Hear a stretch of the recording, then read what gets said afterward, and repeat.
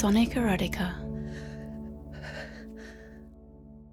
When I'm on my knees during the bukkake thingy, I have never actually orgasmed in that position.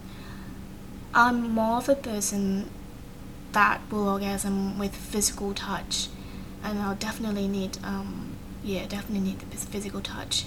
Although I would love to someday be able to be in that position and orgasm while the guys are, at their highest and coming, and I think that would be a very interesting mutual orgasm. I do know a lot of people would say bukkake is a humiliation way, but it's up to individual interpretation. And my interpretation is, if I can get pleasure out of it, it's not humiliation, it's fun, it's pleasure. It wasn't my sort of fantasy to start off with. It was more that I wanted to pleasure my partner. I wanted to give. He's always very much into this really, really very different sort of sexual adventures. And I guess when he first introduced that idea, I was like, I'm not too sure about that. But as I get into it, I realize it is actually a very powerful position to be in.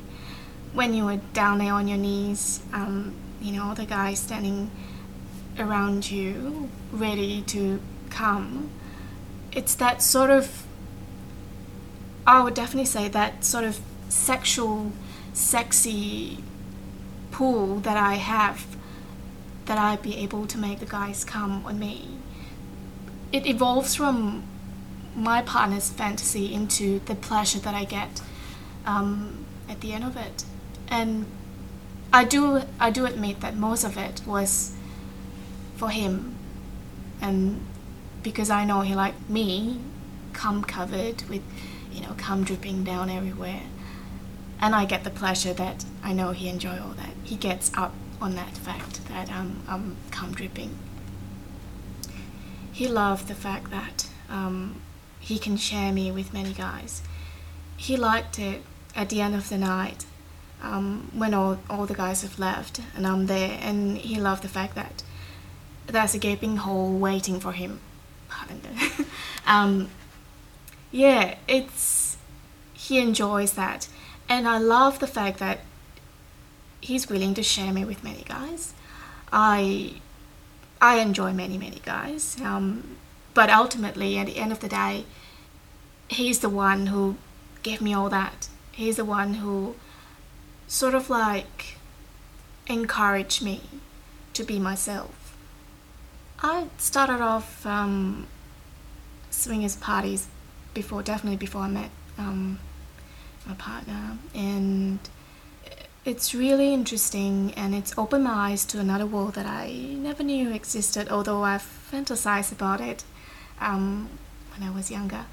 I would have to say if I don't meet my partner, I probably wouldn't get this far within a couple of years. It's interesting how, once we've met, it's sort of like we both had this huge appetite, and we both like to push boundaries, and so far we haven't found each other's boundaries yet, and we just kept pushing it. And I reckon if I don't meet the right person, I probably wouldn't be at where I am at the moment. I do have a few fantasies of my own. It's not about the pain or anything, but I do fantasize of being dominated, being tied down, sort of like this French maid thing. And we have fun in all that. See, that's the thing for us, because it's mutual. I can give him what he wants, and he gives me what I want, and we play it out, we acted it out.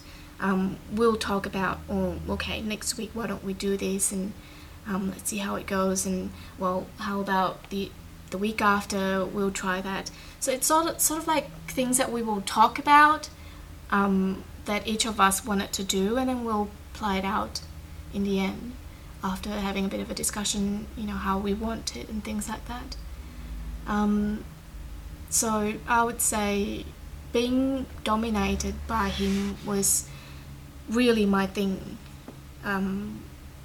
And I would say a part of the bukkake was the domination from him, from that part, and I enjoy that.